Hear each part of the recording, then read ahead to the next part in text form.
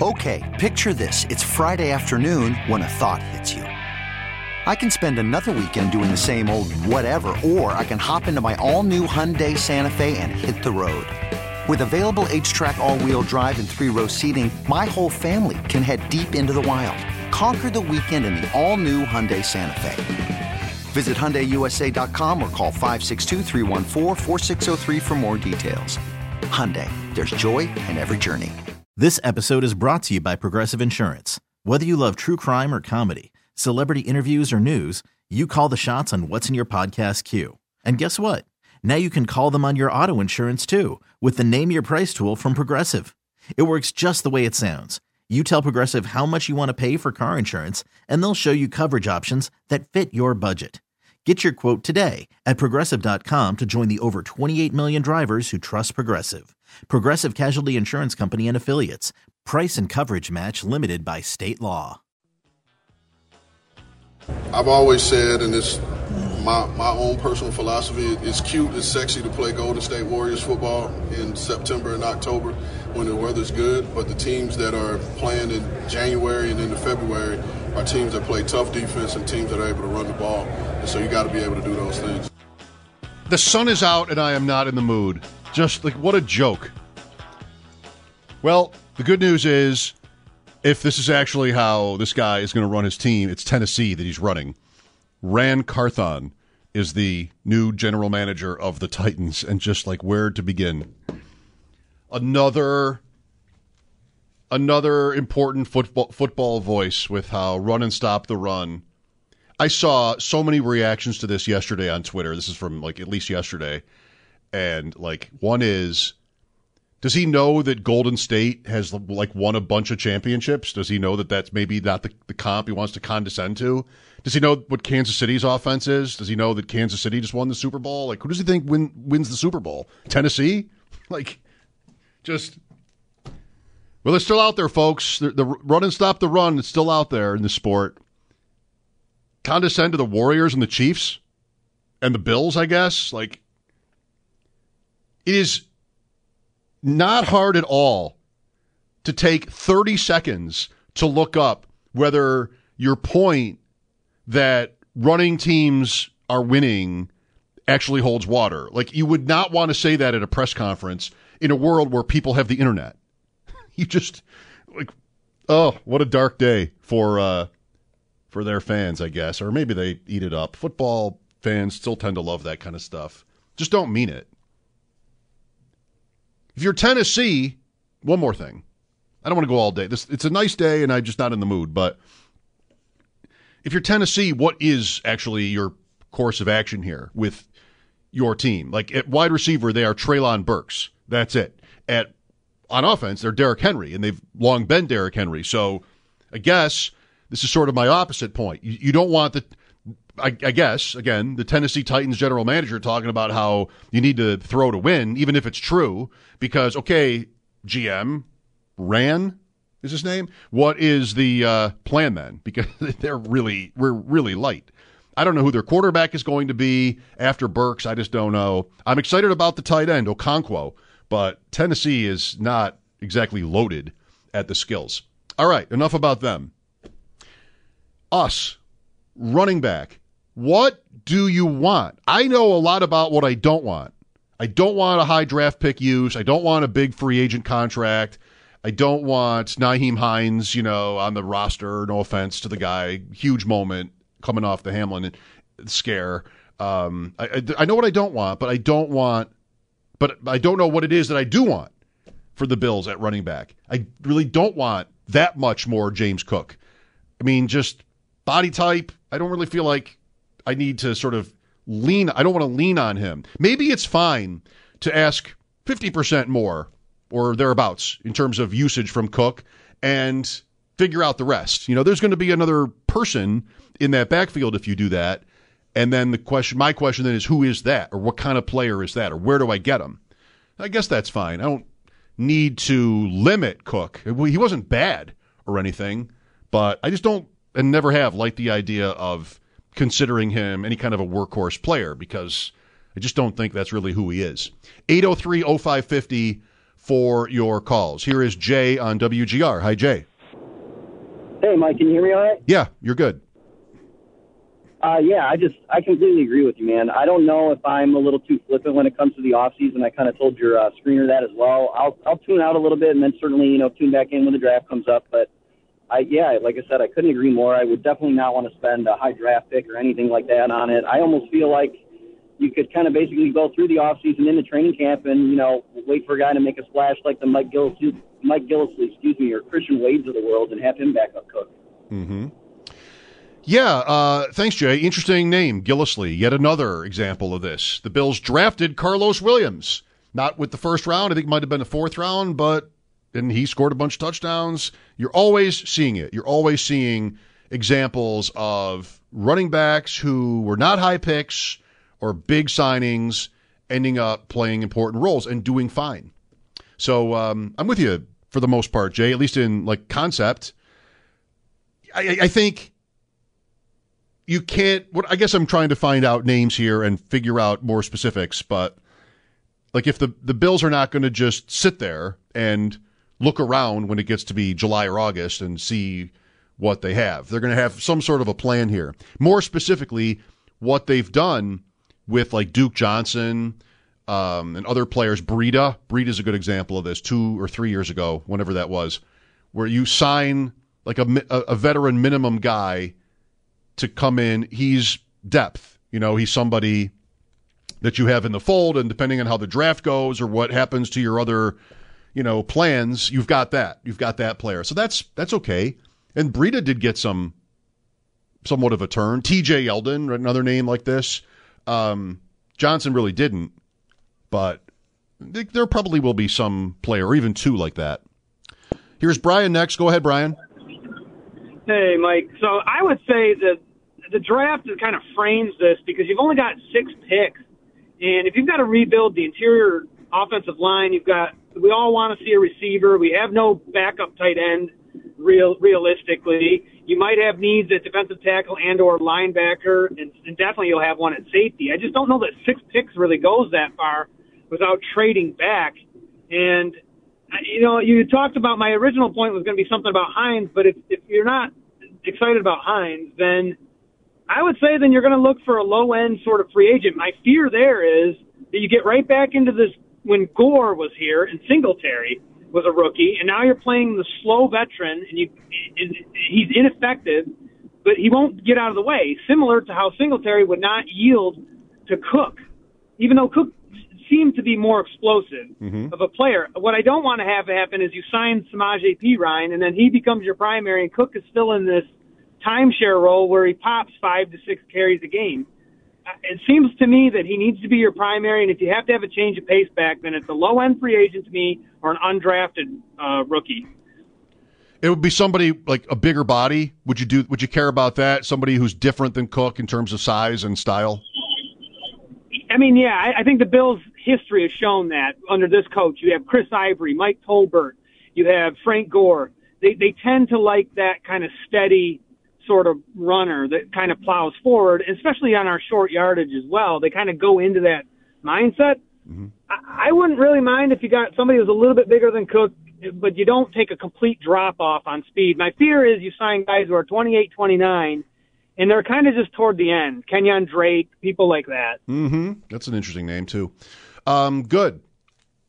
What would be – thanks, Brian. What would be like their best case scenario would be like somebody to go with Cook, as we're talking about here, you and I and Jay, the previous caller, just like not anybody famous, somebody that's pretty affordable and veteran, that kind of player. That I think is Singletary. I want to say that again, but okay. So, or a little older than Singletary, actually. Okay. And then if you set out to put James Cook in a bigger role, you're giving yourself the potential for like the draft pick. Not that, again, like there's a certain importance to this or relative lack of importance to this, but for the draft pick to come off looking good. Like it doesn't have to matter. I don't want to say that every single time, but it's just part of the mix for me is like if you Think about how it would seem if they didn't give Cook more of a role than last year. He had 6.4 touches per game. Imagine if it went down. Then we'd be talking about the draft pick, for years, actually. It wasn't a first-round pick or a high pick, but that's just kind of how you look at it when you're evaluating Brandon Beane and the front office. That's what everybody's doing right now, looking back at their drafts and trying to find out what are we good at, what are we less good at, what's been a problem, all that kind of stuff. So it's just to say, which is maybe self-evident, the Bills should want Cook to do more because they drafted him like somebody who should, like a player that would be important on their team, and six touches a week is not that important. So that's probably where we're headed, but there will be somebody to go with him.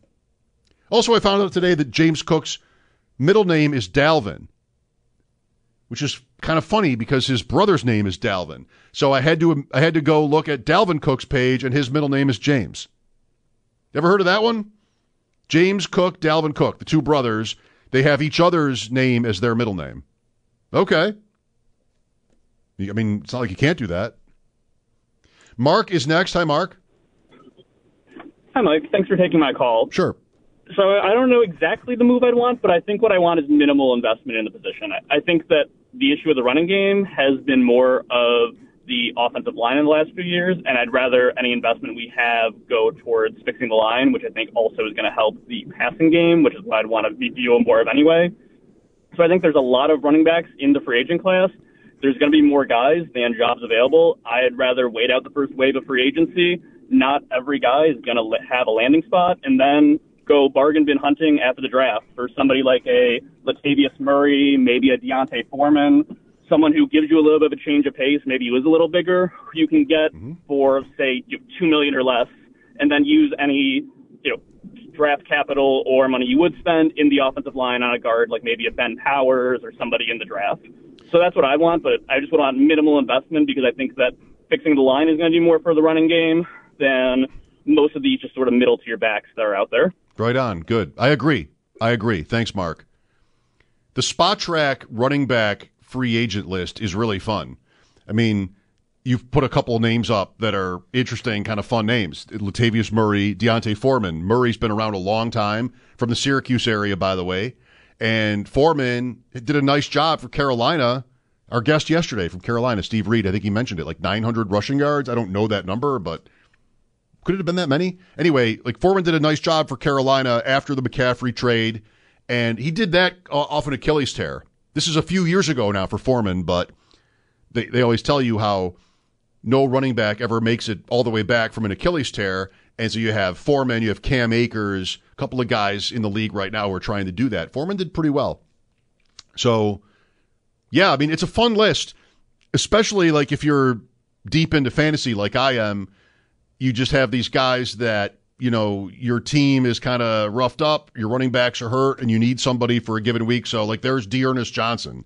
And 2 years ago, there was a game where in Cleveland, Nick Chubb and Kareem Hunt were both injured. I think it was the night game against the Raiders. And so it was a Dearness Johnson game, and nobody ever really knew who he was, most people. But then suddenly in fantasy, okay, I need to get him and I need to start him because I'm hurting too. And there are lots of, Foreman is kind of like that. Murray is kind of like that. There are lots of names on that list like that. And when you, the default ranking on Spot Track is by last year's money. So it's Barkley and Jacobs and Kareem Hunt and guys like Miles Sanders, they're sort of Rashad Penny. They're prominent up there. You go way down before you get to Montgomery of Chicago and Singletary. And it's just funny, how they end up being ranked like that. But you could, sort it different ways. But Dearness Johnson is somebody, I think he's 27 for the Browns. And this year, Chubb almost never left the field. And Kareem Hunt, it wasn't even good, but there was never a spot for Johnson. Just every team seems has somebody like that where when you've seen them, they've been good. Gillislee was this for the Bills. A caller mentioned him. When you see them, they've been good. It's more a product of the system, the offense, and that's really why, the basic reason why you don't want to spend up at that position because you really don't need to. We go to Brenton next. Hi, Brenton. Hey, Mike. Thanks for having me. Yeah. I kind of want to jump on with the other guys. Unfortunately, I can't disagree with any of the guys that called in or you when it comes to bringing in a bigger back, something like a James Conner type. Someone that's coming off that first rookie year contract. There were some questions there about health, and I think Arizona nailed him for 1 year, $1 million. That's something that Bean should definitely be looking towards. Is he up, Connor? I think he's got one more season left on his current contract because he signed for 3 years. Okay. Year before. So, James Conner, that running style would complement the Bills so well. Okay. Thanks, Brenton. I like the player. I don't think he's available here.